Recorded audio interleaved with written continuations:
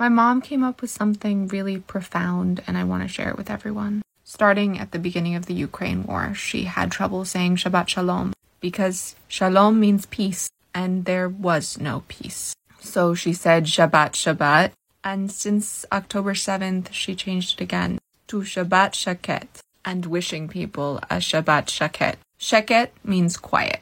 If you've ever heard anyone say, Shaket bavakasha, that's what you're told in elementary school when a teacher wants you to be quiet. Can't wait to see how many of the comments just read hey. But the thing is, we're not having peaceful Shabbats.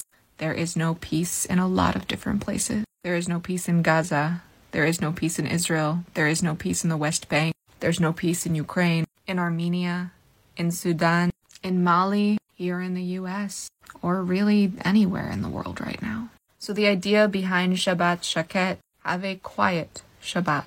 May we all have a quiet Shabbat. A Shabbat where we don't hear about more destruction, where Bibi doesn't say or do something that makes me want to punch a wall.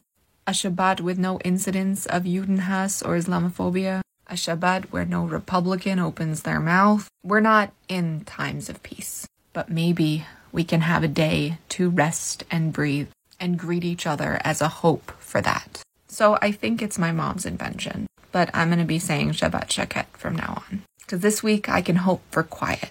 I can greet people hoping their Shabbat is quiet, but peace doesn't feel like the right way to greet someone right now, because there isn't any. So Shabbat Shaket, and as always, Refuah Shlema to all of us in need of healing, and may the memories of those who have been lost and those who will be lost be a blessing and a revolution for peace, freedom, and safety for all. Shortcast Club